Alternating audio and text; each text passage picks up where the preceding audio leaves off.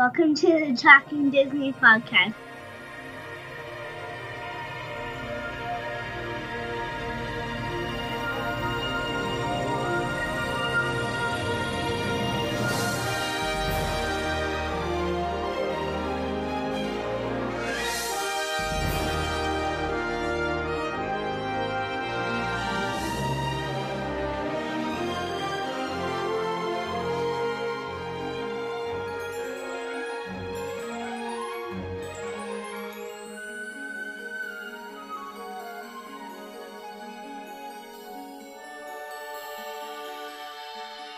Now here are your hosts, Jason and Cody. Welcome to the Talking Disney podcast. This is episode 4. My name is Jason, and I am here with Cody. How's it going, Cody? Doing pretty good tonight, Jason. How are you doing? I am doing great. Trying to stay warm here in Cheyenne because it snowed last night. I think it's still snowing outside. So, yeah, we got a little snow last night here in Logan, but this whole last week we hit like 50 every day this week. So I think we're in our thaw period. Yeah, we were pretty warm throughout the week until Friday night, and woke up this morning with the ground covered in white, cars covered in white. So I sent the kids out, and they all shoveled the driveway and the sidewalks for me. There you go. Yeah. The joy of children. The joy of children. That's it. Yeah.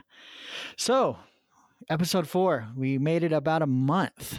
Yes. We did miss a week, technical difficulties, but we are on our 4th episode. So yeah, it's been an interesting road. There's definitely been a lot to learn about this recording a podcast. This podcast thing. Yeah. Yeah. And there's been a lot of trial and error. There's been a lot of things we've had to learn and adjust and adapt to. And it's been a bumpy road. It's been a good road, but, we've had a few bumps along the way. And I just want to kind of extend a thank you to the listeners that we have for being patient with us and for listening to us each and every week. And I know it really means a lot to me, especially the people that I know personally that tell me every time that they're listening to an episode and they're giving me on the spot reactions and feedback as they're listening to the episode. That's been really cool for me. And it means really a lot to me personally that people are actually interested in what we're doing, and that they're being supportive. And so I just want to thank our listeners for their support and their patience as we're learning this process. Yeah, definitely. Thank you. I know it's been, I didn't know prior to getting into it. I talked to a few people who have done podcasts, and I wasn't quite under the impression that you just set up a mic and you record, and then you publish it. I knew there was a lot of work to it. I'm learning that there's a lot of work to the editing process, and then little hiccups that happen, and you have to go back and fix things. But it's been fun. Sitting down at the computer, putting it all together, and then the feedback that you get, looking at, because we obviously host on Podbean, so I can look on there and see how many times it's been downloaded. And we're not at great huge numbers, but it is kind of cool to know that there are actually people out there that take the time out of their day and listen to us for 35, 45 minutes when they could obviously be doing other things. So we appreciate the listeners, and hopefully we'll have some content and stuff coming up in the future that will interest you, and that we can keep on improving every episode. Yes, I agree. It's been fun. I know it's something that we've talked about for a really long time, and now we're here doing it, and so we're going to continue doing it as long as we see fit, and as long as we're still having fun doing it, because that's what it comes down to at the end of the day. Yeah, having fun talking about Disney. Yeah. So, all right, speaking of talking about Disney, let's get into a little bit of some news, some stuff that happened this week. I wanted to bring up, I watched, prior to recording, Ralph Breaks the Internet on Blu-ray. that was released this week. Seen it in the theater, but I always buy the movie when it comes out and watch it again. So if you haven't bought it, head down to wherever you buy your DVDs or Blu-rays, Walmart, Target, Amazon, Best Buy, and check it out. I haven't had a chance to listen to or watch all the extra stuff. We just watched the movie, but I'll sit down and watch all the special features. Because that's a lot of that is what I think is kind of cool, especially if you've already seen the movie. So, and then the other one that came out, I wanted to probably spend a little more time on. The Little Mermaid was released on the Walt Disney Signature Collection series, which I believe this is number 8. And I do own all the previous 7. So even though I think it'll be my second copy of Little Mermaid that I own, I did have to buy it. And with Little Mermaid, obviously I've seen it numerous times. So I wasn't in a real hurry to watch the movie per se, but the special features is what I was interested in. Especially there is a special feature that has Alan Menken, and it's called Alan Menken and the Leading Ladies. And he takes some time. I think they recorded it in New York because I think a couple months ago, before it was actually officially announced that it was going to be The Little Mermaid next, what's her name? Jodie Benson posted something about doing something for Little Mermaid in New York. And that was kind of the hint that this one was going to be the next movie in the series. But basically it's Alan Menken sitting behind the piano. They reminisce a little bit about Howard Ashman, which was the pair that did the music for Little Mermaid. Did some for Beauty and the Beast too, but I'm pretty sure Howard passed away prior to Beauty and the Beast actually coming out. So it was Alan, Jodie Benson, who was Ariel, or the voice of Ariel, Paige O'Hara, which was the voice of Belle, Judy Kuhn, which was Pocahontas' singing voice, Lillias White, which was Calliope, one of the main muse in Hercules, and Donna Murphy, which was in Tangled. She was Mother Gothel. And they just kind of sat around for 15 or so minutes, reminisced. They got to sing, tell some stories. Lillias White, the muse, hers was awesome. I mean, you close your eyes and you think you're watching the movie. But all of them were great. I mean, most of them had tears in their eyes by the end. So those are the things I like, especially with the Walt Disney series, our signature series, is they put so much extra stuff on there. This has about an hour's worth of stuff. Besides the Alan Menken thing, there's a part called "What I Want from You Is Your Voice," and it's obviously a play on Ursula taking Little Mermaid's voice, but it's basically you're inside the studio with all of them, and they have little clips of them recording, and very, very cool. And then each one of them has a story from Walt's office where they highlight something different in his office, and this one was talking about all Walt's gadgets and gizmos, all the little stuff he collected, the miniatures, and how people would stories about how people would bring back miniatures for him. And so if you get a chance, check out the Walt Disney Signature Series Collection Little Mermaid. Even if you don't, or even if you already own it, I mean, I would buy it, but that's just me. So maybe I'll send you my other copy. Yeah, I was just thinking you talking about all those special features that I might have to go and purchase a copy of The Little Mermaid. I don't own a copy of The Little Mermaid. Right. And I just learned that tonight that you didn't own a copy. So I know you're surprised by that.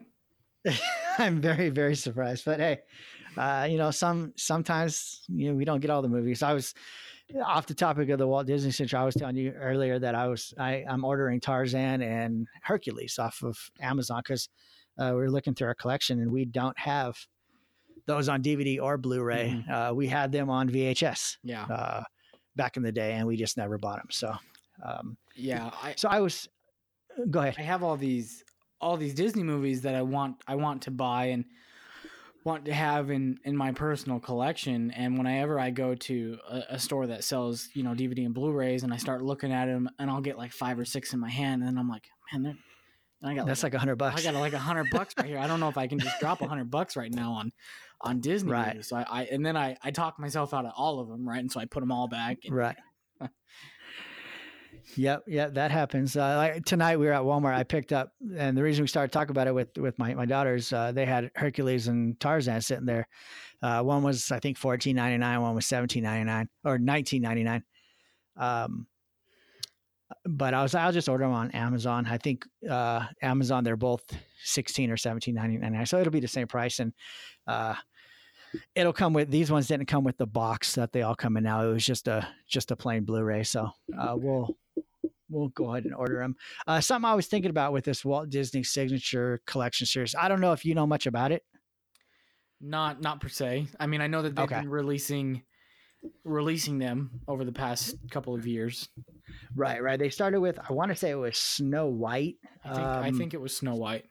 Yeah, back in, let me see, I'm pulling them now, back in 2017, actually 2016, the Blu-ray release came out. And then they've done Beauty and the Beast after that, Pinocchio, Bambi, Lion King, Lady and the Tramp, Peter Pan, and then the newest one, Little Mermaid. I was going to see if you had a guess. I wasn't able to find it, if they've any rumors or anything on the next one they're going to release. And the way it looks, there should be another one this year because they kind of been doing. They did 2 in 2016. They actually did 3 in 2017, 2 in 2018. Because Lady and the Tramp was February of 18, and then Peter Pan was June. So I'm guessing maybe another possible one coming out this summer, maybe the fall. I wanted to see if you had any guesses on which one it might be. That's a good question. The only one that comes to mind that's not already released would be Sleeping Beauty. Okay, yeah, that's a good my one. guess. Right. Yeah, Sleeping Beauty is a good guess. I was also considering. Now, obviously, Lion King has already been released. We got the live action coming out this year. I was thinking possibly Dumbo or Aladdin in there too, as a signature series. Obviously, one newer movie, Dumbo being one of the older movies. Sleeping Beauty is a good one. So I don't know, one of those three. I think Pocahontas possibly could be another one. You get that stretch where you had Little Mermaid, Beauty and the Beast, Pocahontas, Lion King. Maybe Tarzan. So yeah, we'll see. I always, probably about once every couple weeks, I always search up, see if I can find when the next one's coming out. So are they using any sort of parameters or guidelines to which movies they're selecting? Not that I know of. Have you seen anything, or of the ones that have been released, can you notice a trend or maybe like a defining? Not really. No, there's no it doesn't look like there's any rhyme or reason to the ones. Just obviously they're the more popular Disney titles. And as far as, and see, that's what I thought too. And then the one that surprised me on the list that's already been released was Lady and the Tramp. Yeah. I don't know where that. I mean, I like the movie, but obviously it's not the Snow Whites. And if you had somebody name off their top 10 Disney animated movies, Lady and the Tramp probably wouldn't be in there. For most, Snow White will be in there for a lot. Beauty and the Beast, Pinocchio, Bambi, Peter Pan, Lion King, now Little Mermaid. But yeah, I don't know of any parameters they use to choose them. They toss movies in a hat and pull one out. I don't know. Yeah, if I was in charge of this whole series and what to release next, I would probably go with Dumbo. Just because of the live action Dumbo release that we're getting this year? Yeah, I think that, or possibly Aladdin. And but with Aladdin coming out in the summer, I don't know if I'd want to release a DVD or a Blu-ray in the summer. So I would probably think maybe September. So people watch Aladdin, get excited for it. Whether they think it's great or not, that's a topic for another day, with the Will Smith and all that. But then, maybe people who've never seen the cartoon, the live action came out in the summer, and then September or whatever, hey, the animated classic is out, so let me go buy that. So So, also this last week, we got an official announcement for the opening of Jesse's Critter Carousel attraction in Pixar Pier in Disney California Adventure Park in the Disneyland Resort in Anaheim, California. We don't know if it's going to be early, middle, or late April. All we've been told so far is it will be opening in April, and that is the reskinned version of the carousel that was already there, which was King Triton's carousel. Yeah, no, I went when we go November, and all the walls were up, and kind of an announcement that it was coming, but no timetable. So at least we know it's coming next month. Yeah, I know it was always very strange to me. I'm fine that they decided to convert Paradise Pier into Pixar Pier. I mean, I wish they hadn't. I really liked Paradise Pier, especially in its original state. But things change, and that's fine. I can deal with that. But what was weird to me was that they seem to be opening this Pixar Pier in phases. And I guess that was just because I guess how apparently it takes a long time to reskin a carousel, get those other they're not horses because it's not a standard carousel, but these other critters made for you to ride on the carousel. Maybe those take a long time to produce. I'm not sure, but everything else would seem like it would be a fast process. A paint job, different music soundtrack. Yeah, it seems I see the face thing, especially now the other ride that's coming in with the Inside Out themed ride. Yes, Whirlwind. The emotional Whirlwind. Now I know they had to wait for the Bugs Land to close because they're just taking a ride from there and get to retheme it, right? Yeah, so they closed a Bugs Land in DCA, and they pulled basically it was Flix Flyers. Okay. They pulled Flix Flyers, and they were basically reinstalling it with a new skin over there where the Maliboomer used to be located on the pier. Okay. And that's where it's going to be plugged in. Yeah, I could see that one because Pixar Pier opened before Bugs Land closed, but you would think you would want all your rides when you open your new themed area, all the rides to be ready to go. Yeah, I don't know. I think it would have made more sense, especially if, because I'm sure the plan all along when they came up with this is like, oh, well, we'll take Flix Flyers and we'll create it into this Inside Out themed ride, which is fine. Because, they do need things for younger kids to be able to do too. Right. It's a family park, there's got to be stuff for all ages. But it would have made more sense to me to not even start doing some of their other transformations until Bugs Land closed and kind of do everything all at once. But that may be because, that's a large area of the park back there, and maybe they didn't want such a large portion to be all closed down at once. Yeah. I can see that. And so that's the only reason I can think of. But I don't know. It just seemed very weird that, okay, Pixar Pier is now open with, and they gave us the Incredicoaster when it first opened, but then they didn't have like the official, like the Pixar Pier sign as you're entering the pier wasn't fully finished. Right. Like it said Pixar Pier, but the Luxo lamp on the top hadn't been unveiled for another couple months after. See, I didn't know that. It was there last time we went, so.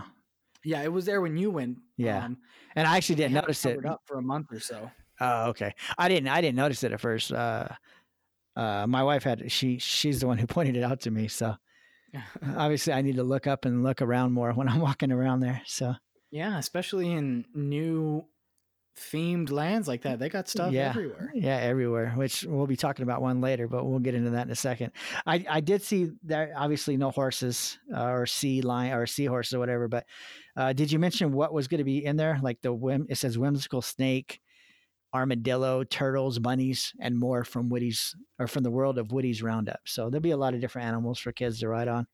Yeah, and it's a cool concept because what they look like that they've used from Toy Story 2 when Woody meets Jesse and they show him his cartoon or Right. little sitcom, not a sitcom, but little short TV specials of Woody's Roundup. Right. And when Jessie would be doing her things, there were these little paper cutouts of these animal critters that would run along with her. But it was funny because they were you could tell that they were little paper cutouts and they were like glued to sticks. Right. And they would just kind of move them along with her.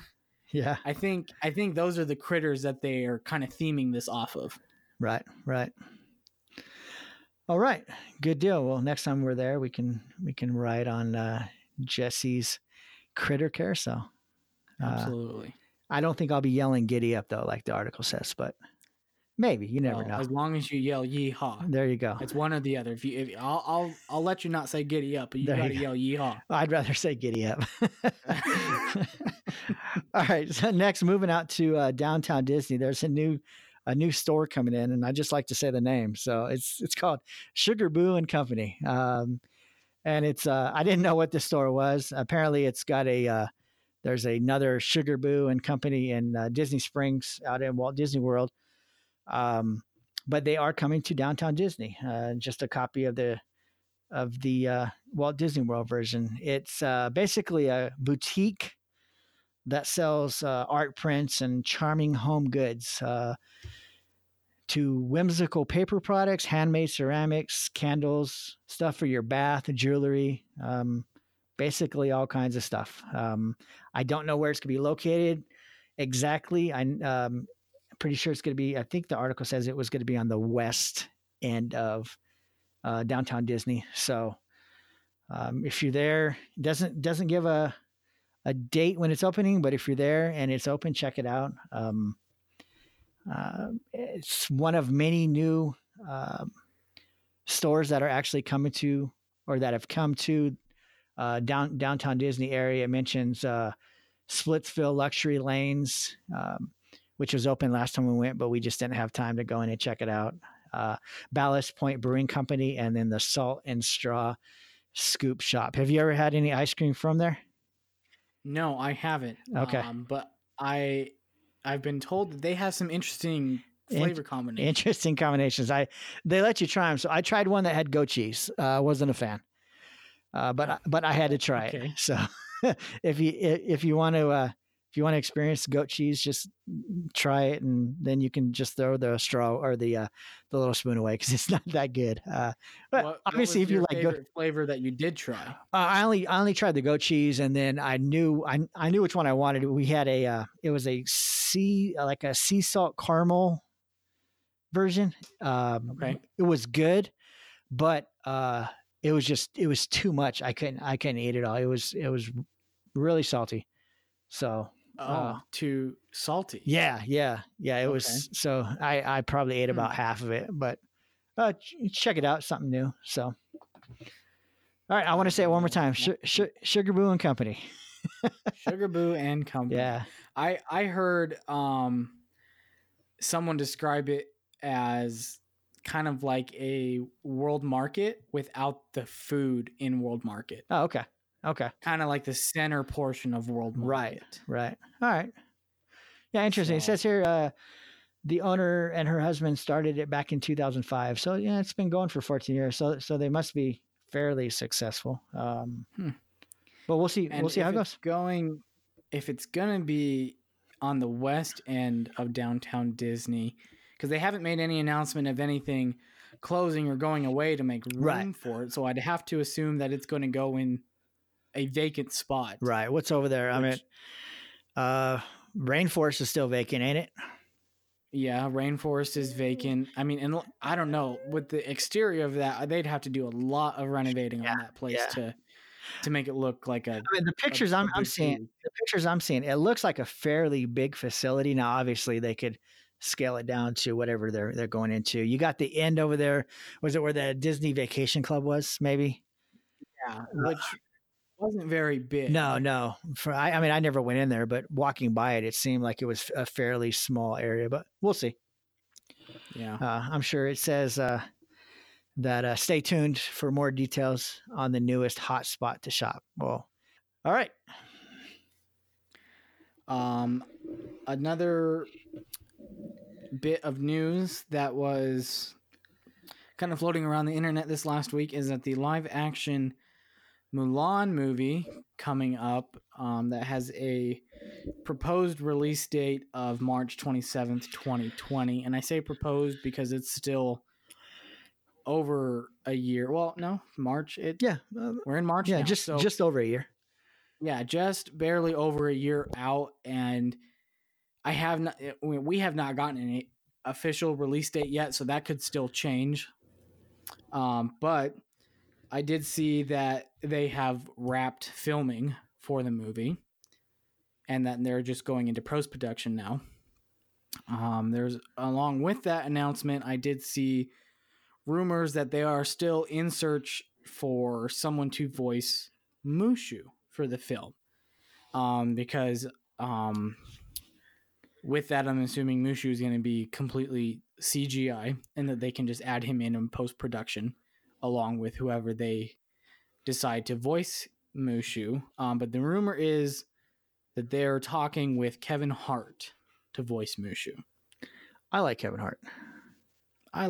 Yeah. I think if they're not going to go with Eddie Murphy again, which is fine if they want to make this completely its own thing and separate it from the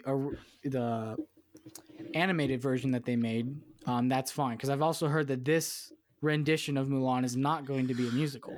Oh yeah, and I don't even think it follows the same story, does it? I don't think so. I think this is going to be pretty different from the Mulan that Disney has already told. Okay.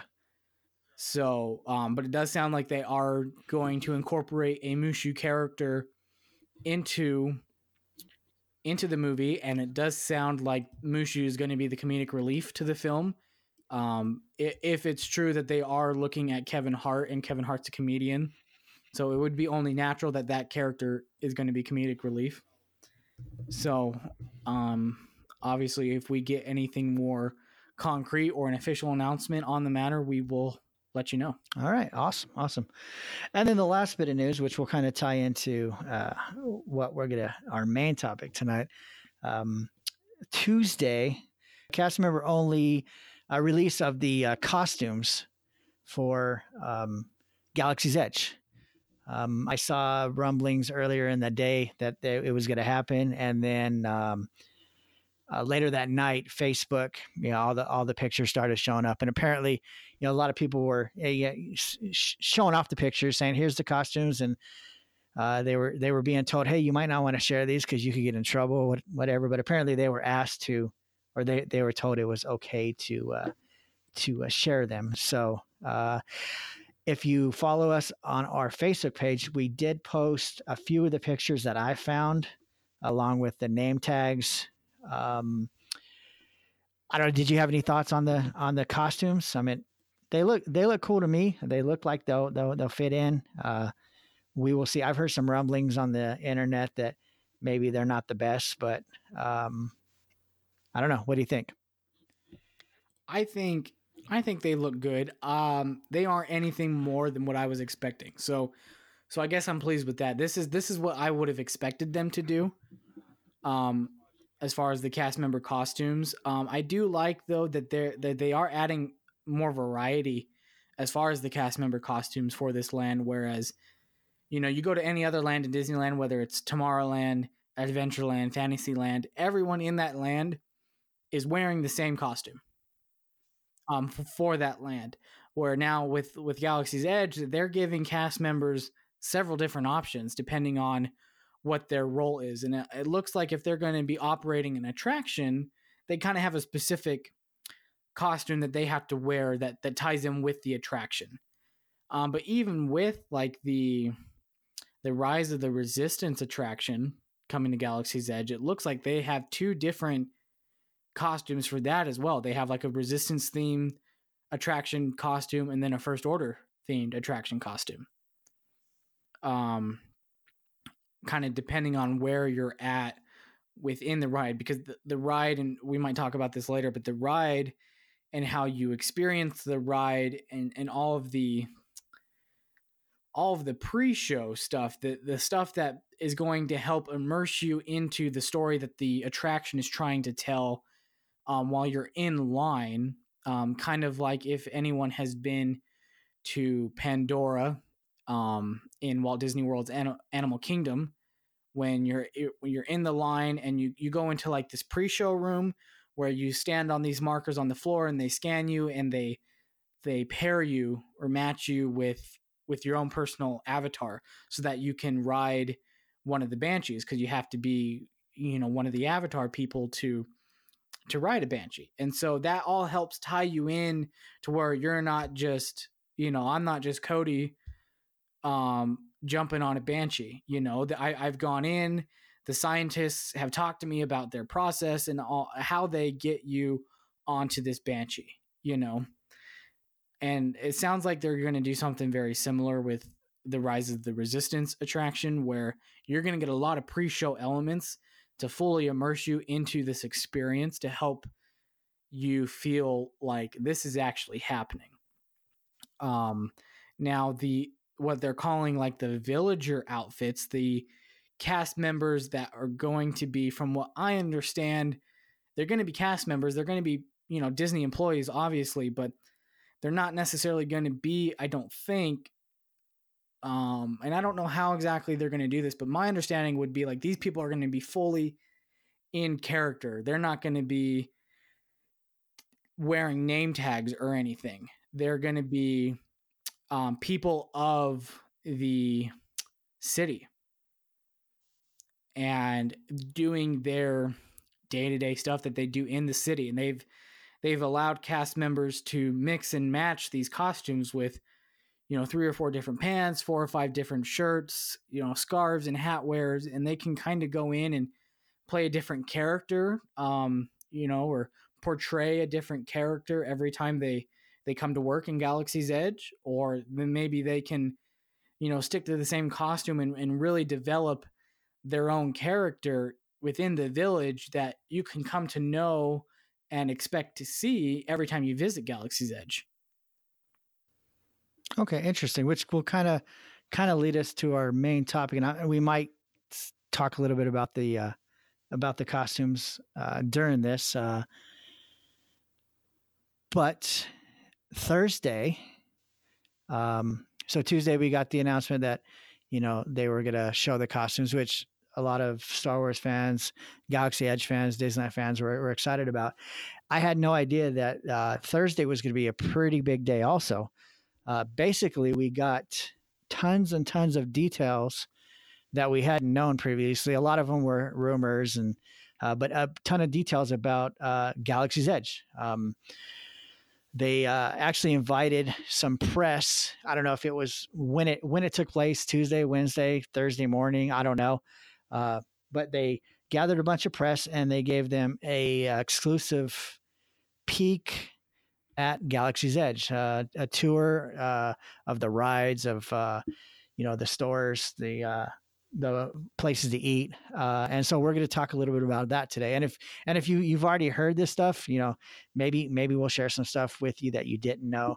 I know Thursday afternoon I was scouring the internet for details, and found there was 10s, 20s, 30 different websites that had details that they were there, which I thought was cool. We weren't invited, but no, we weren't. We didn't have those. No, maybe someday. But so there's some interesting things that I didn't know, some things that I learned, and I'll share a little bit with you and Cody. That I'm not a huge Star Wars fan. I'm not I don't read the comics. I don't, read the books. I don't have collectibles sitting on my shelf, but I do enjoy the Star Wars movie. So, all the ones that have come out in the theater, I have seen. I enjoy them. But I'm not what you would consider, I guess, a Star Wars nerd, which no offense to anybody, nerd not being a bad thing. So a lot of these things I didn't know. And, I actually had to do some research on, the planet and, all that stuff, which after doing all this research, I can tell you that I'm actually more excited for Galaxy's Edge now than I was, at this time last week. When they first announced it, I was like, oh, that's cool. A Star Wars land. When they announced, the name and where it's going to take place, I was like, okay, it'll be cool to go. But after reading all this stuff and seeing the amount of detail that they're putting into it, I'm actually excited to go. I won't get to go when it opens, but maybe when I do go, it won't be the long lines that they're expecting at the attractions. So I don't know. Are you a big Star Wars guy? I mean, I've turned into a fan. I'm not going to call myself like a super fan or anything. Yeah, like, maybe super fan's a better word than nerd, huh? Yeah. I'm trying not to offend our listeners, Jason. I wouldn't call myself a super fan by any means, because I know that there's a lot of lore and a lot of background stories and a lot of different things that I couldn't hold a conversation about when it comes to the Star Wars universe. Like the Clone Wars animated TV series and all that stuff that ties in, and that they consider canon and all of that. Like, I couldn't talk to you about any of that stuff. I don't know. I'm kind of like you. I know the movies. And I hadn't seen a single Star Wars movie until right before Episode 7 came out, The Force Awakens. Because I didn't grow up around them. And growing up, I knew people that watched them, and I knew people that really liked them, and it never really interested me growing up. And then when I saw the trailers coming out for The Force Awakens, I was blown away. I'm like, that looks like such a good movie. And, and by that point, I had, let's see, The Force Awakens came out December after I graduated high school. So I was 18 years old. And so obviously knowing people that are really into Star Wars, or that are, just average Star Wars fans, I knew the main gist of the Star Wars story up until Episode 7. And so I knew enough that interested me in Episode 7. So I think about a month before Episode 7 came out, I went and purchased Episodes 1 through 6 and sat down and watched them all. So that way I would actually know everything I needed to know as far as the movies went, to prepare me for The Force Awakens. And after watching The Force Awakens, I really liked that movie, and I still do. And I liked Episode 8, even though I know a lot of people had issues with it, but and I'm excited for Episode 9. So my favorite movies so far have been Episode 7 and henceforth, compared to the first 6, the original trilogy, and then what do you call them? Yeah, they call those episodes 1 through 3. Obviously, I know they weren't. I know they're not chronologically; they didn't come out in that order. But it's like there's epilogue, which is after something. What I'm trying to think of the word that's before. Prequel. Okay, that's what I was looking for. I don't even know what I was saying anymore. But I like Episode 7 and 8 compared to the first 6. So. Right. All right. So if there is anybody out there that doesn't know what Galaxy's Edge is, basically it's a new Star Wars themed land that's coming to Disneyland Resort this summer and Walt Disney World Resort this fall. And something I didn't know prior to today is both versions are pretty much going to be almost the same. They're going to have the same attractions, same merchandise, same food items. So people who are waiting for it to open at Disney World kind of got a early preview of what they'll see. And I also read somewhere today that they're possibly going to build one. It was announced for Disneyland Paris, but I think it's not going to be on the same scale or same. It's not going to model the two here. But that's sometime. This was announced in 2018. Sometimes that there'll be a huge expansion coming to that park which will also include Frozen and it was something else. Frozen, Marvel. Star Wars. Oh, Marvel. Yes. Yeah. So that kind of off the topic, but there'll be another version of a Star Wars type land over across the ocean. So, but some interesting things or some background on Galaxy's Edge. It is they newly created and developed by Lucasfilm and Walt Disney. It takes place on, and I'm gonna preface all this by saying if I pronounce any of these names or planets wrong, I apologize to begin with. I tried to Google some proper way to say certain things, so hopefully I got them all right. But if I butcher them, I apologize to all the true Star Wars fans out there. So just bear with me. If you want to send me an email at talkingdisneypodcast@gmail.com and tell me I'm saying it wrong, feel free. So it takes place on a remote frontier planet called Batuu. It's on the edge of space, and that's home to the Black Spire Outpost, which it says was formerly a must-visit destination for refueling, for food, provisions, but it's been kind of forgotten about in the advent of hyperspace travel. And when I read that, I thought of Cars, Route 66, that type of thing. How once the interstates came in, that used cars, for example, Radiator Springs was kind of forgotten about. Yeah, in real life, Route 66 came in, and a lot of these small towns along it became forgotten about. So that's I kind of tied those two in together, and it says it got bypassed and kind of faded away. So now it's a home to smugglers, bounty hunters, and basically people that don't want to be found. So, very, very interesting backstory on it. So it's set during the time or during the conflict between the Resistance and the First Order, which it says is basically in the middle of the current sequel trilogy that's going on.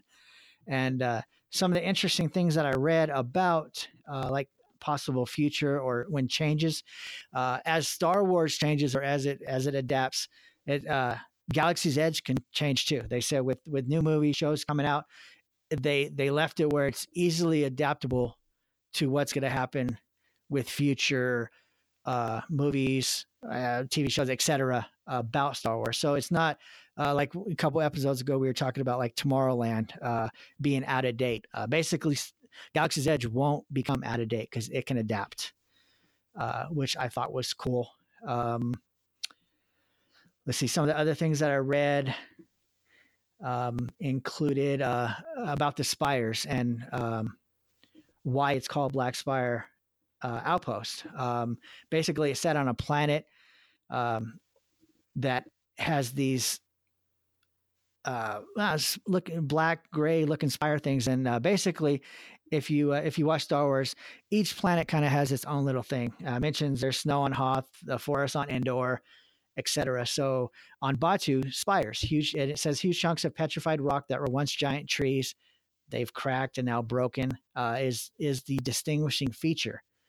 And it talks about the mystery of the Black Spire will remain a mystery. It says this is a mystery to the Black Spire area, and there is no answer to why it's called Black Spire. It says everyone will have different theories on why there isn't one answer, because it did happen so long ago, and not knowing a lot of the history or the background of this area. I thought that was kind of cool because there won't be one answer. That's kind of cool because they're gonna have characters within the land, as if these are actually people there that either live here, that operate shops or restaurants or smugglers or whatever. And it's like you can almost go up and ask some of these people that are in the city, or they might be having a conversation with another villager or something about the two different things that they heard about why it's called Black Spire Outpost. So it's kind of cool. You might be able to hear some of these different theories when you're in the land, right? Or you could hear a lot of rumors that aren't true. Yeah, it is nice that they're making it a land that's adaptable to whatever future changes come to the Star Wars universe. Because I know I've heard people complain about Radiator Springs in Cars Land over in DCA. It's a very well done land, like we've talked about before. But I've heard an opinion out there that one of the things that this particular person doesn't care for about Radiator Springs is that it's set. It's Radiator Springs. This is its time period, and they can't do anything with it necessarily because it's purely going from that one movie. But they, in creation of Galaxy's Edge and Black Spire Outpost, they're tying all of this in with the Star Wars story and universe that we already know, but they're allowing it to also be tied in the future with the stories we don't know. So that's really cool. So in Galaxy's Edge, there's going to be two main attractions. The first one being Millennium Falcon, Smuggler's Run, and the second, Star Wars Rise of the Resistance. We'll start with the Millennium Falcon one, and that's going to be one of from what I can understand from what I read and seen. The Millennium Falcon is going to be one of the first things you see when you come into the land. So it's a 1-to-1 scale of the Millennium Falcon from the movie, and from all the pictures that I've seen of the outside and the inside, I mean, it looks pretty amazing. Like you're actually walking into a Millennium Falcon. The queue area or the line is actually good at. Well, here let's talk about the story first, because there's in the past couple of months there's been leaks on what the story behind it's going to be, and basically the story behind the Smuggler's Run ride is that Hondo Ohnaka needs some help transporting some stuff, some goods, smuggling some goods, and he's bargained with Chewbacca to use the Millennium Falcon to do that. But he's looking for a flight crew, and you will be his flight crew. So the line is going to take you through the maintenance hangar of the Ohnaka Transport Solution, or Ohnaka Transport Solutions, which will give you views of the Millennium Falcon parked outside. Hondo is going to be in there as well. He's going to be an animatronic character, and from what I've read, he's going to be the second most complex animatronic character ever created by Disney, only behind the shaman in Pandora, which I think you mentioned earlier. And he explains the whole story to you from inside his shop, so he'll give you all the details. Once you get to the front of the line where you're almost on the ride, you're going to be split into 6 groups and given boarding passes, and then you're going to be invited to spend a few minutes in the area, or in the waiting area. Which this is, I think, what a lot of the fans or Star Wars fans are most excited about, because the waiting area is actually the main section of the Millennium Falcon, just like it's seen in the movies. There's the computers, the chess table, and you'll be able to actually roam around that area and interact with everything that's in there before you actually get to the ride. So obviously, probably a great place to take pictures. I don't know how many people are actually going to be sitting in there, if it's just the 6 of you, or if there's going to be more. But while you're waiting to actually board the ride, that's where you'll kind of hang out. And then one of the things that I read that it talks about the cockpit. You're going to have only one entrance to the cockpit, and how they did it, nobody in this article knows, or the articles that I read. But it's going to feel like it's the only cockpit there. So it's not like you're going to see like 6 different cockpits or whatever it may be that you actually load into. You're going to load into one cockpit, and then somehow for the next group of people, the cockpit moves or slides out, and then another one slides out. Like I said, they didn't know how it worked as far as the articles that I saw. And this one in particular that I'm reading, they actually asked that question and they wouldn't tell them. And they asked it a few times and they wouldn't tell them. So Disney's keeping it kind of a secret on how they achieve the effect.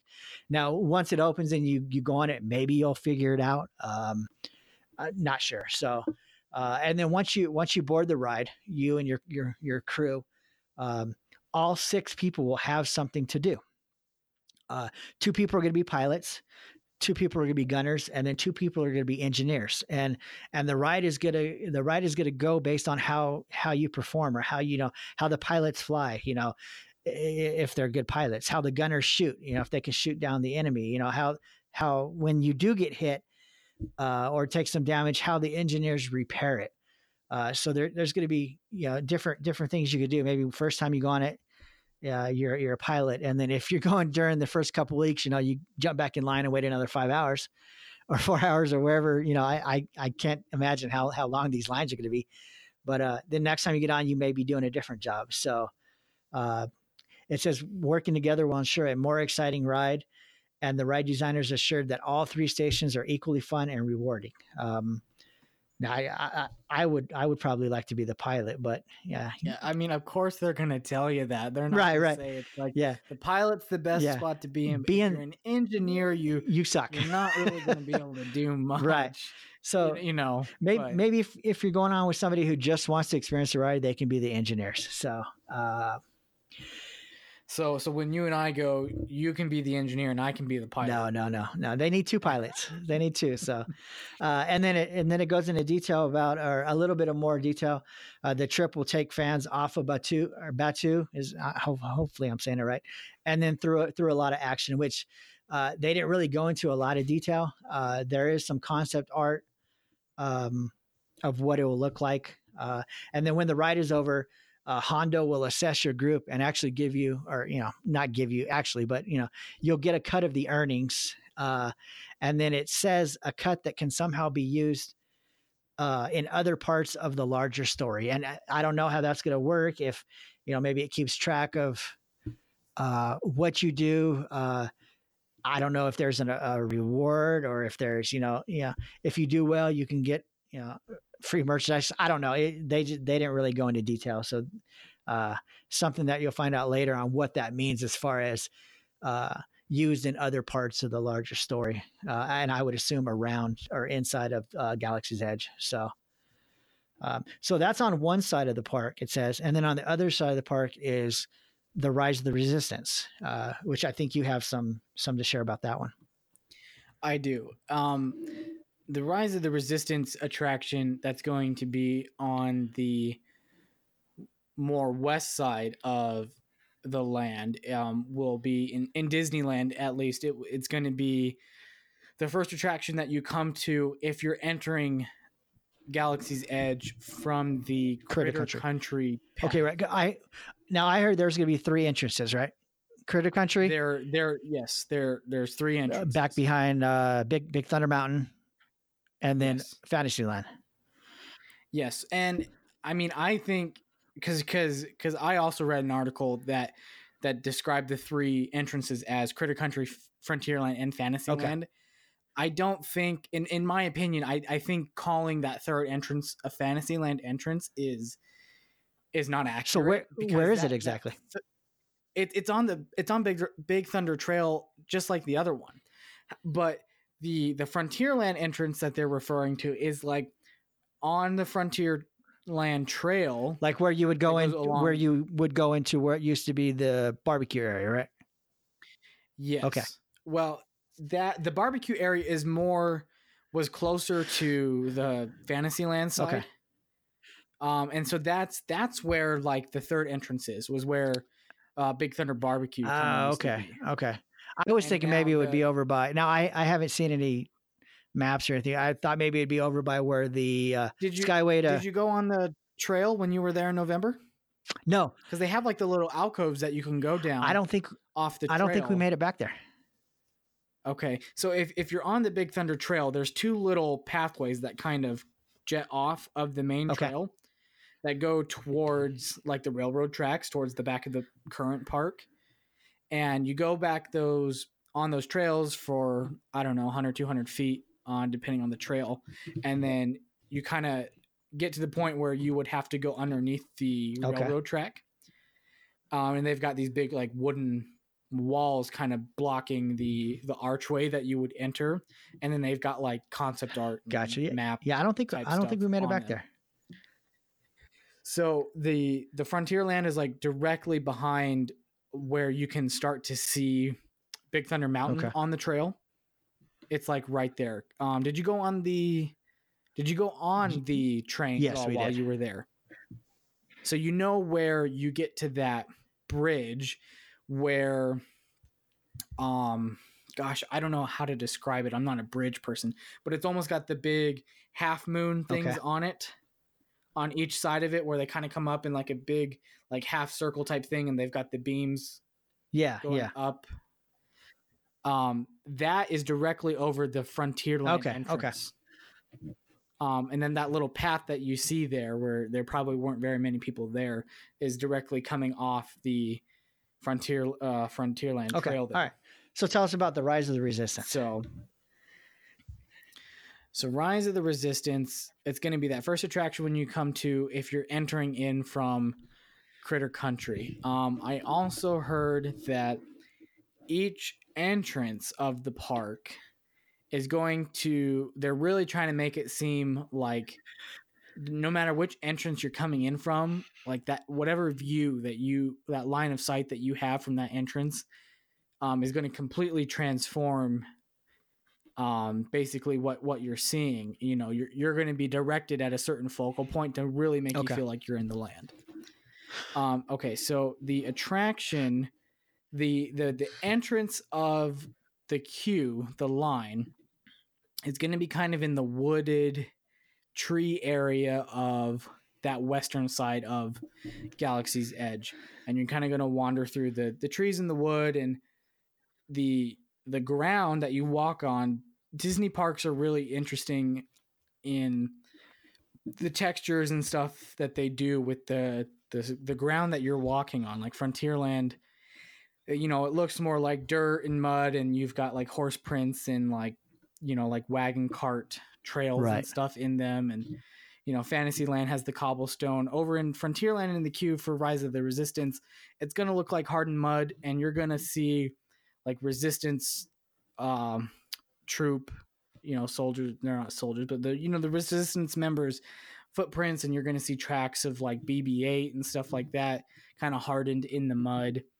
And you're going to go through the woods, and then you're going to enter the Resistance base, where you will then be greeted by BB-8, and BB-8 will appear with a hologram of Rey, and then they're going to tell guests that they have to board a transport for an important mission led by Poe Dameron.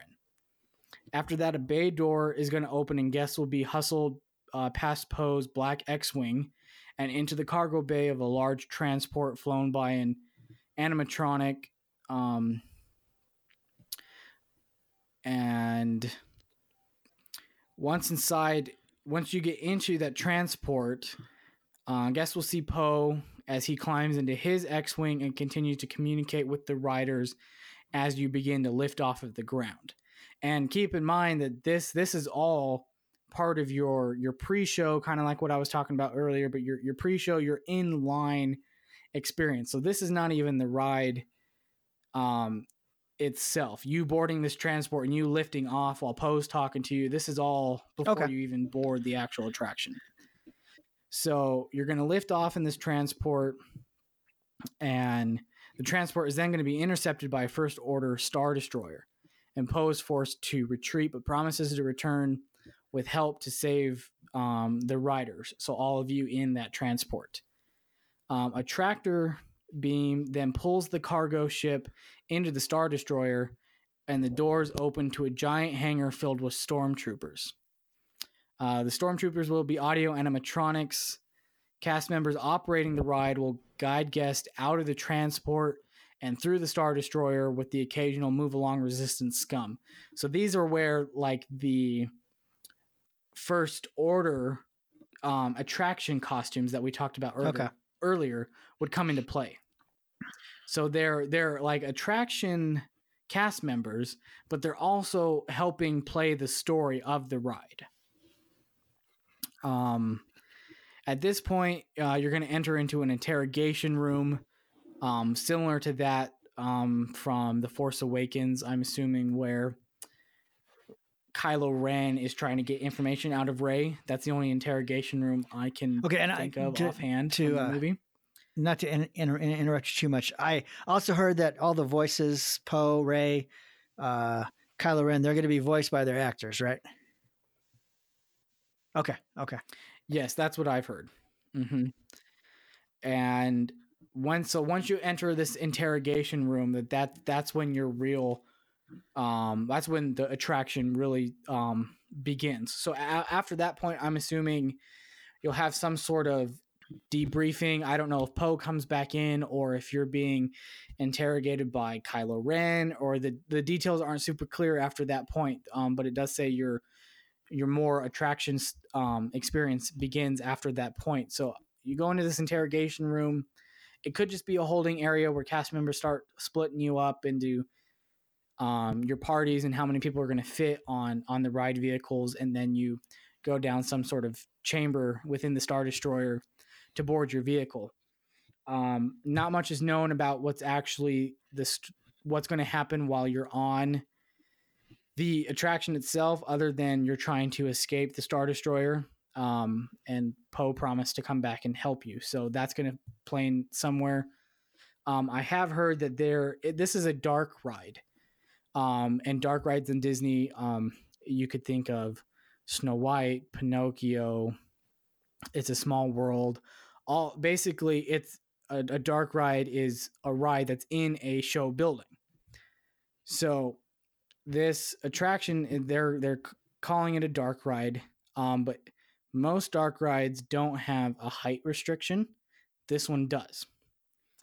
So this attraction, from what I've been reading, is not going to be 100% tame.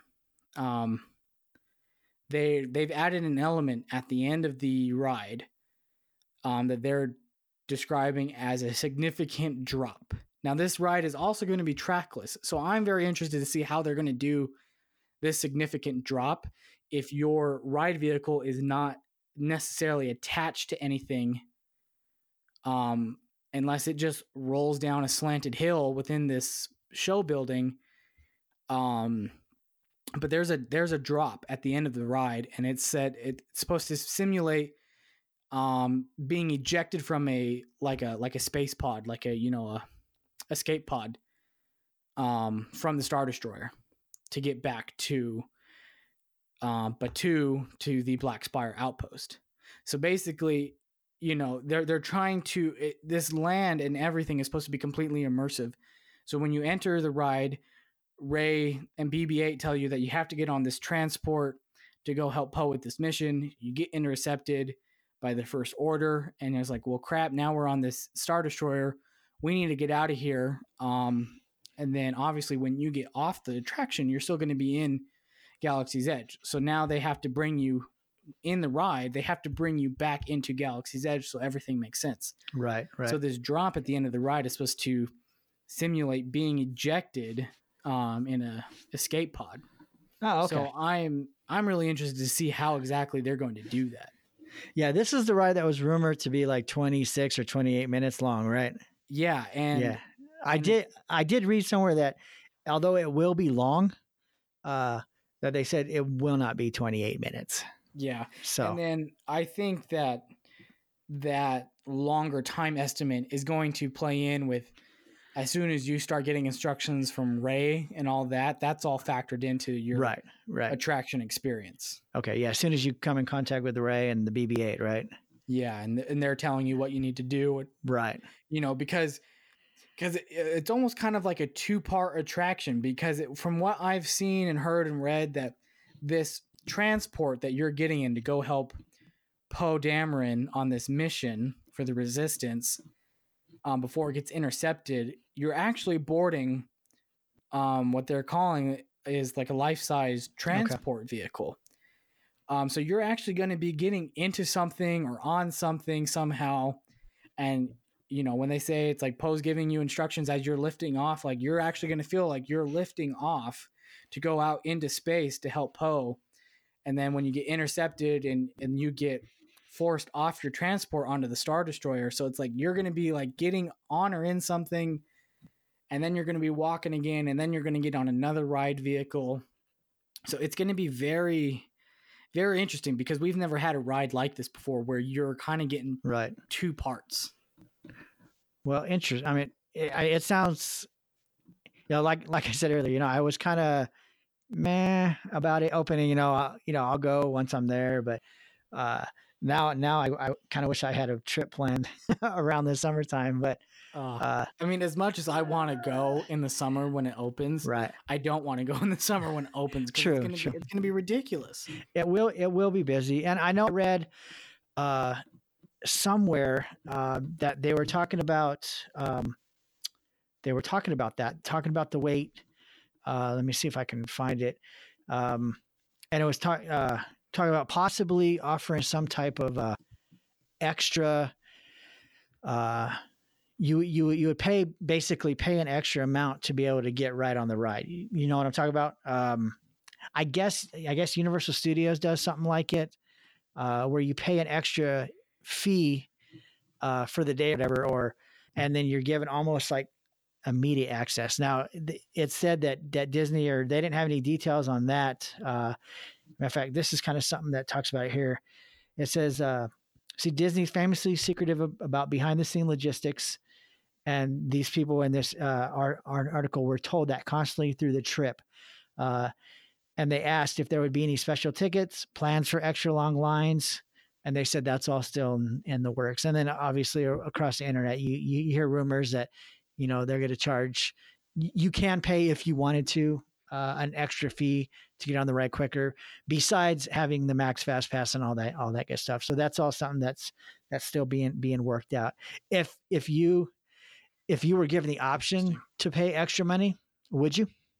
I mean, obviously it depends on how much it was. Right. But if it was a busy day and I'm looking at the app and it says that line is like 365 minutes or something. That's crazy. Yeah. And it's just like, and like even with a Fast Pass, purchasing Max Pass and getting a Fast Pass and all that, you could still wait a long time. Right. If the standby line is that long, you're going to have a long Fast Pass line because they have to mix people up in there, and yeah, it'd be interesting to see if you have Fast Pass and then you have people paying to go directly to the front of the line and you have the standby line. I just feel like every line is just going to get slower. Now, what if they did something like when Pixar Pier opened? They had like a special. I don't know if it was AP only or if anybody could buy the tickets. I think I think AP's had like an extra day to buy tickets, and so they offered it to the APs first. They only had like 24 hours. After that, it was open to the general public. I want to say it was like $299, and you got early access to it. I want to say it was only like 6 hours, 46 hours that you were allowed to be in there. But maybe Disney will do something like that with Galaxy's Edge, where you can pay, a certain amount of money. Now, if they charge $299 for Pixar Pier, which at the time only had the new credit coaster, it had the new like arcade games or whatever, or the boardwalk games that you could play, and maybe some new food. They had the new skin or the new wraps on the gondolas on the ferry. Right. Yeah. But imagine $5.99, $6.99 possibly for. I mean, I could see them like if they were going to do like an exclusive early access thing, right? I could see them charging $500 because it's going to be much more than Paradise Pixar Pier ever was and never will be. Right. Would you pay it? Oh man, if I had the time off work, you might. Huh? I just might. Yeah. Just to. I mean, obviously. It's not like I'm going to have it to myself. I mean, they're going to sell 500, 600, 700 tickets. Probably more. Yeah. Who knows? Yeah. And so it's still going to be busy, but you're not going to deal with the kind of crowds you're going to get that first day, week, month that it's open to everybody. But if they offered something like on a daily basis, like a front of the line pass that was faster than Fast Pass, and it was for like $50 per attraction, not like an all day. It was like $50 per per ride, basically, right? I could see myself spending $100, $50 on each ride to just I'd cut the line and go straight for it. At least when it was busy. Now I'd want to go back again and go through the queue itself, because I would imagine it going, if they did something like that where you pay and you just go to the front of the line, you want to see all that. That's part of it. Story elements to it. Yeah. And but first I just want to ride the ride. Yeah. Right. Yeah, because I know when I went to Walt Disney World and I rode Flight of Passage in Pandora, we had fast passes for it, and we only got to ride it once. And it's a really immersive queue also.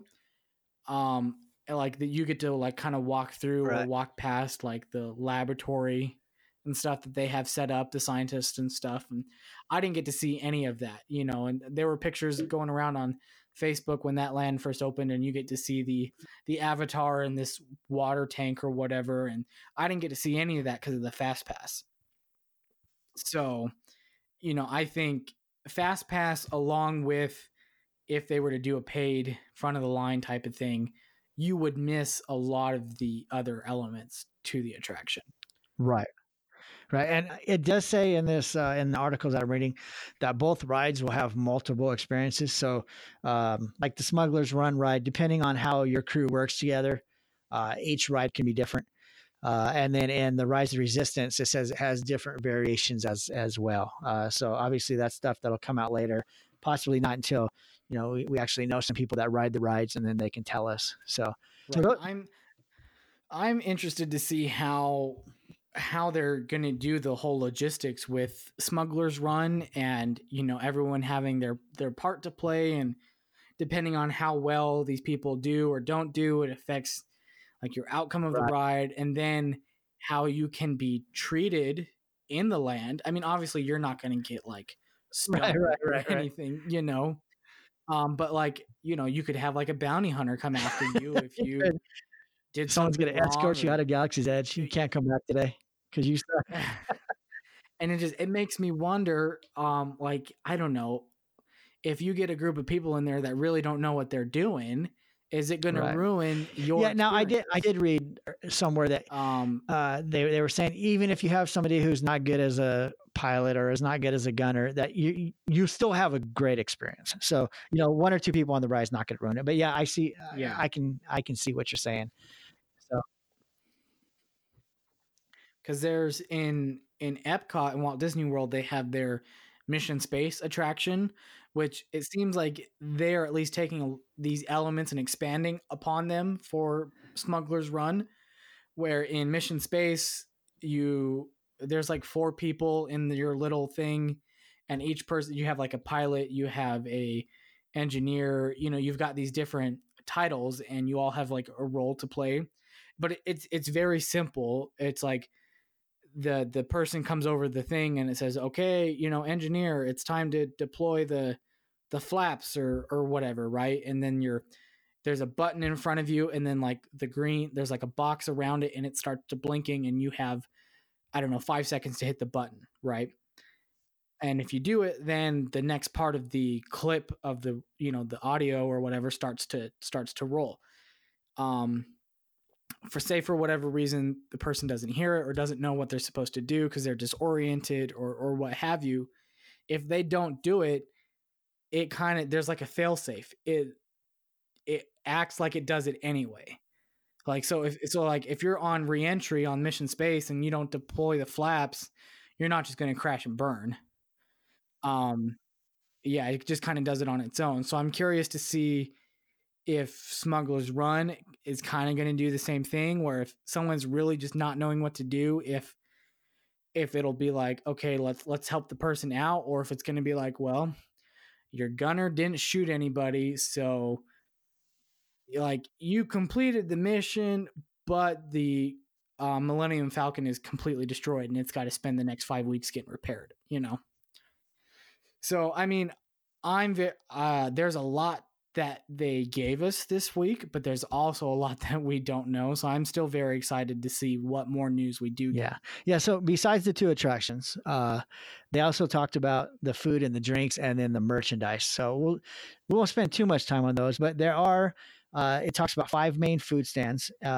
Oga's Cantina, which we'll talk about that a little bit. Docking Bay 7 Food and Cargo, Ronto Roasters Milk Stand, and I'm going to pronounce it Kat Saka's Kettle. And it talks about how Star Wars fans are actually going to get their first chance to taste and smell what Star Wars smells like. So one of the restaurants, the cantina actually, not a restaurant, but Oga's Cantina will be one of the only places besides Club 33 where you can get alcohol. They did say that the alcohol will not be allowed to be taken out of the cantina. So you can drink there, you just can't take it out. And they're also non-alcoholic. And if you want to see what they're going to serve, we'll throw something together and post it on the Facebook page as far as that. But I did want to talk about the Docking Bay 7 Food and Cargo.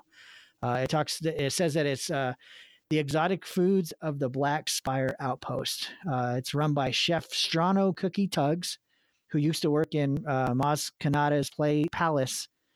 And some of the dishes actually sound very good. They're smoked, hopefully I'm saying this right, Kadoo ribs, basically a pork rib, it says, cut in a unique way and served with a blueberry corn muffin. And then there's a fried Endorian tip yip, which is basically Star Wars chicken. Comes with a distinct crust and served over vegetables. And then if you're, Yob shrimp noodle salad, basically a fancy name for a chilled noodle salad with shrimp. For the vegan people out there, Felucian garden spread, which is a plant-based meatballs with hummus, relish, and pita. And then they have the oven roasted burra fish or roasted tri-yip. So I mean, some of those sound really, really good. And let's see, we got the Oga's Cantina. They're going to be selling at the, what's this place called? Ronto Roasters. The picture looks actually kind of cool. It says one of the primary eating establishments is Ronto Roasters, run by a character named Bakar. It serves a sausage wrap, jerky, and it showed the picture is actually it's an engine from a pod racer is what kind of heats up the food. Now, I don't know if that's real as far as that's actually what's going to heat up your food or if it's just part of the decoration, but it actually looks pretty cool. And it looks like it's actually a big barbecue pit with the pod racer engine there. And that's actually really interesting because that image of the pod racer engine kind of almost over like an open pit barbecue looking thing. That was one of the first pictures, concept art images that we got in the initial announcement of Galaxy's Edge. What was it in like the 2015 D23 Expo? Yeah, I don't remember exactly when it was, but yeah, whatever year it was, that was one of the first images, that was released in that press conference.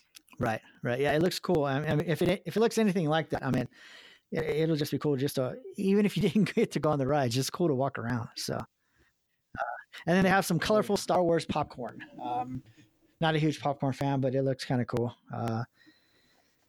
And then the merchandise. When I was reading about the merchandise, it made me kind of think of what's the store I'm looking for? Like Build-A-Bear ride makers when they used to be there, because you can actually build your own lightsabers, build your own droids. Hopefully the lightsabers are a little more better than the ones that are in the Star Trader. Hopefully these are, got some meat to it, but it looks like it's like an assembly line type of thing where you go along station to station and build it however you want to build it. Kind of like how it was set up when they had ride makers or Build-A-Bear, like you said. It's like everyone, you come in and they explain to you the process. you start here, then you go here, and at each station there'd be a cast member there to help you with that. Yeah, and specifically the build your own droid. It says after you build it, the droid will be fully radio controlled. So kind of like ride makers, where you could go out and run your car around. I guess you can run your BB-8 unit around. I don't know if I'd want to do it when there were so many people there, but yeah, exactly. Or people stepping on them. One thing I did want to note that they will not be selling any blasters. Right. It says, although blasters are a large part of the Star Wars franchise, as per Disney policy, no guns are for sale in the park. So you have to get your blaster from somewhere else. And then as far as the merchandise, it says no Disney stuff. It said all the merchandise in Galaxy's Edge will be as if you bought it on Batuu. You can't just buy generic Disneyland or Disney or Star Wars items. So that'd be cool. Everything's kind of, basically you've got that full immersion, like you're on the, you're actually there and you're buying things that are from there. Some of the images that they show of these stuffed animals, they don't look like normal stuffed animals you would buy at Disneyland. So I thought that was interesting. So any final thoughts on Galaxy's Edge? Yes. So another big integration that they're integrating, I guess is the best word, into Galaxy's Edge is the Play Disney Parks mobile app that they released last summer-ish, I think. And what that app is, I know they have like a Disneyland and Walt Disney World version of this. When you're in the park, they've kind of added elements throughout the park. I know one notable one would be like Peter Pan's Flight, at least in Disneyland, where when you're in the queue, since, you could spend 45 minutes in that queue, there's things you can do on the Play Disney Parks app that interact with things that they've added in the line. And just to kind of pass the time, they've got games and trivia stuff that you can play with your party. And then, I have spent 45 minutes in that line. Yeah. So. Yeah. And, the app will ask you, have you reached this part of the queue yet? And if you're there, you can be like, oh yes. And it'll be like, okay, now look for this. And it'll do, a little activity or something for you to do with that specific part of the line that you're in. But the Galaxy's Edge has been built with the Play Disney Parks app in mind. Right. And that the app is going to be very integral into your experience in the line. Yeah, I think this article kind of said the app is kind of like a third ride. So it's going to be a main attraction where that you'll want to use it, or you want to have it to kind of enhance your experience. Yeah, I read an article, and an official Disney person, I can't remember if it was an Imagineer, but it was somebody from Disney saying that with the Play Disney Parks app, as soon as you enter one of the 3 entrances for Galaxy's Edge, that the app will automatically switch into Star Wars mode. So I'm sure there's something in those archways and in the park that tells, like, if you have the app open, that tells it that you are now in Galaxy's Edge, and it'll basically operate the way it needs to because you're in that area. And some of the things that they've released that you can do with the Play Disney Parks app while in Galaxy's Edge is that you can translate galactic languages that are spread throughout the land. Kind of like, this is like an upgraded version to the decoder that they gave people when Indiana Jones first opened in Disneyland. Old school technology. Yeah. Except it's not a paper card and you're right. Not trying to match the letters. I could see like them using, bringing the camera into it, and you can hold it up in front of like these ancient markings on a wall somewhere, and it'll translate it there for you. And it's also going to allow you to interact with antenna arrays, door panels, drinking fountains, droids, ships, and screens. So it sounds like the app will give you this sense of being able to use the Force in certain ways. And if you've been to like the Wizarding World of Harry Potter in the Universal Studios parks, you can buy wands, and these wands allow you to manipulate certain things in the land. With Galaxy's Edge, instead of Right. the wand, you're just using your cell phone. But it seems very interesting that they're doing these different things to really immerse you in the land. Yeah, definitely cool. Yeah, I did mean to mention that. So thanks for bringing that up. That was good. You're welcome. Another thing that I noticed, that there's going to be a shop in Galaxy's Edge that's apparently being called Black Spire Outfitters, and it's going to be like a clothing shop where you can buy outfits, to where you can buy like a Jedi costume, or a Resistance outfit, or an outfit that that makes it look like you're within the First Order. And the pictures that they released along with the details for Black Spire Outpost is that they had children and adult sized costumes, and I thought that was interesting because I can't speak for Disney World because I'm not 100% sure, but I know Disneyland specifically has a rule that adults cannot wear costumes in the park. Yeah, did they look exactly like the costumes that the cast members would be wearing?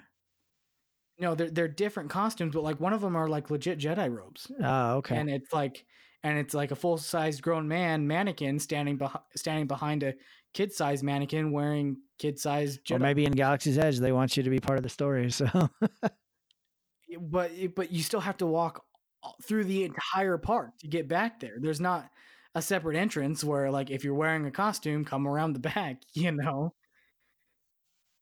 So it's like, are they going to kind of loosen that rule, or is there like a changing area and you can only wear them when you're in that land, or do you not get to wear them at all? Is it just like you can buy it and wear it on your own time? Yeah, the last couple of things. Now, for those listening, there's so much information about Galaxy's Edge now that, I mean, if we were to talk about everything, it'd be 5-6 hour show. So go on to Google, search Google, Bing, whatever you use to search, and just look up Galaxy's Edge, and you'll find tons of stuff. And as we get more stuff, or as we learn some stuff that we think is cool, we'll definitely post it on our Facebook account. And one of the last things that this is brought up here, they kept asking if they would share the release or the opening date for them, and all they would say is that they're really close to being complete. So they wouldn't give a date. Maybe they don't actually have one yet, but and they weren't prepared to give actually a percentage of what's done. 50%, 70%, 90%. They just said we're really close. So officially, the release date is summer of 2019. When that'll be, we don't know. June, July, August. We will see. But I'm sure they'll. Yeah, good luck with that. So yeah, it's going to be crazy. So, but excited. Like I said at the beginning, I was kind of a new land, but yeah. As I read more and do some research on it, if I was able to be there when it first opened, I think I would endure the long lines and the crowds, and be able to see, be able to say that I was there at the beginning, and I got to ride the rides and see all this stuff. So I'm kind of hoping it's going to be the week everyone goes back to school. That'd be nice. They'd make a lot of people angry, but they'd save themselves a lot of hassle when it comes to crowd control.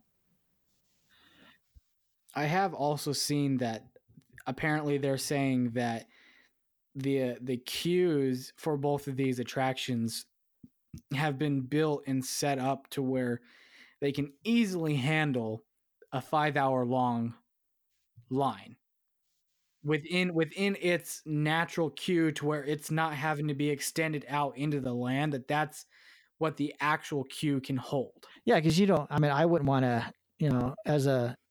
if I was somebody associated with Disney and that, and I wouldn't want to see people snaking in a line throughout Galaxy's Edge. That would, I think that would kind of take away from the immersion of being in the land. So yeah, I want to see people walking around and like I'm there, but the line I don't really want to see. So hopefully that's true. Hopefully there's some truth to that. But we'll see in summer. So yeah, like I said, Yes, we go up, Google things, look it up. Interesting stuff. We can't share it all here. And then if you do have anything to share, or you want to send a comment, you can reach us at talkingdisneypodcast@gmail.com. It could be anything from information about Galaxy's Edge you want to share or that you want to know to basically whatever you want to tell us about. And you can follow us on Facebook at Talking Disney Podcast and also on Twitter, which is just Talking Disney. So that's where you can reach the show. I know, Cody, you have some social media accounts you want to share?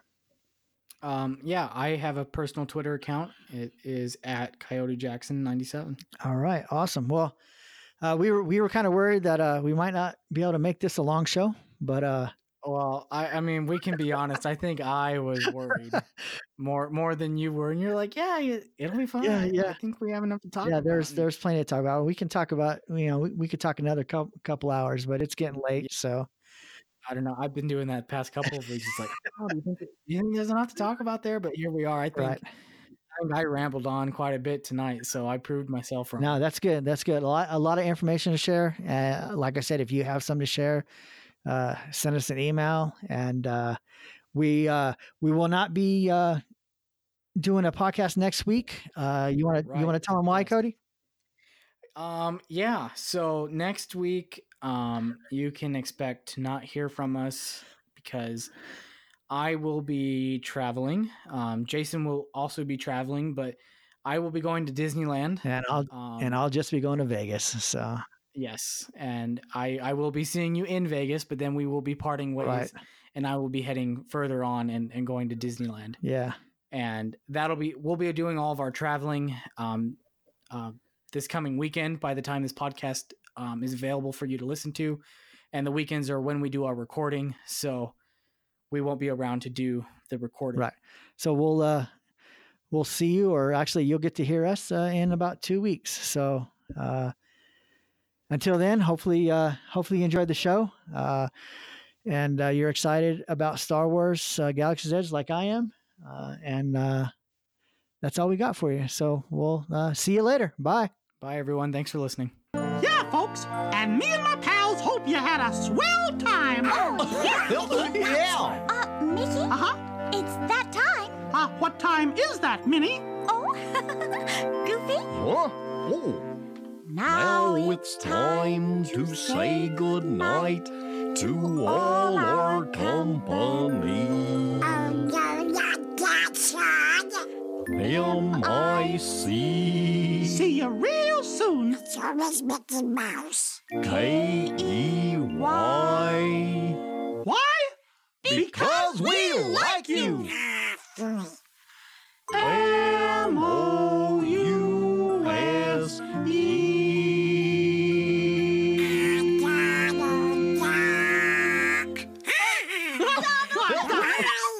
See you later. Everybody. Goodbye.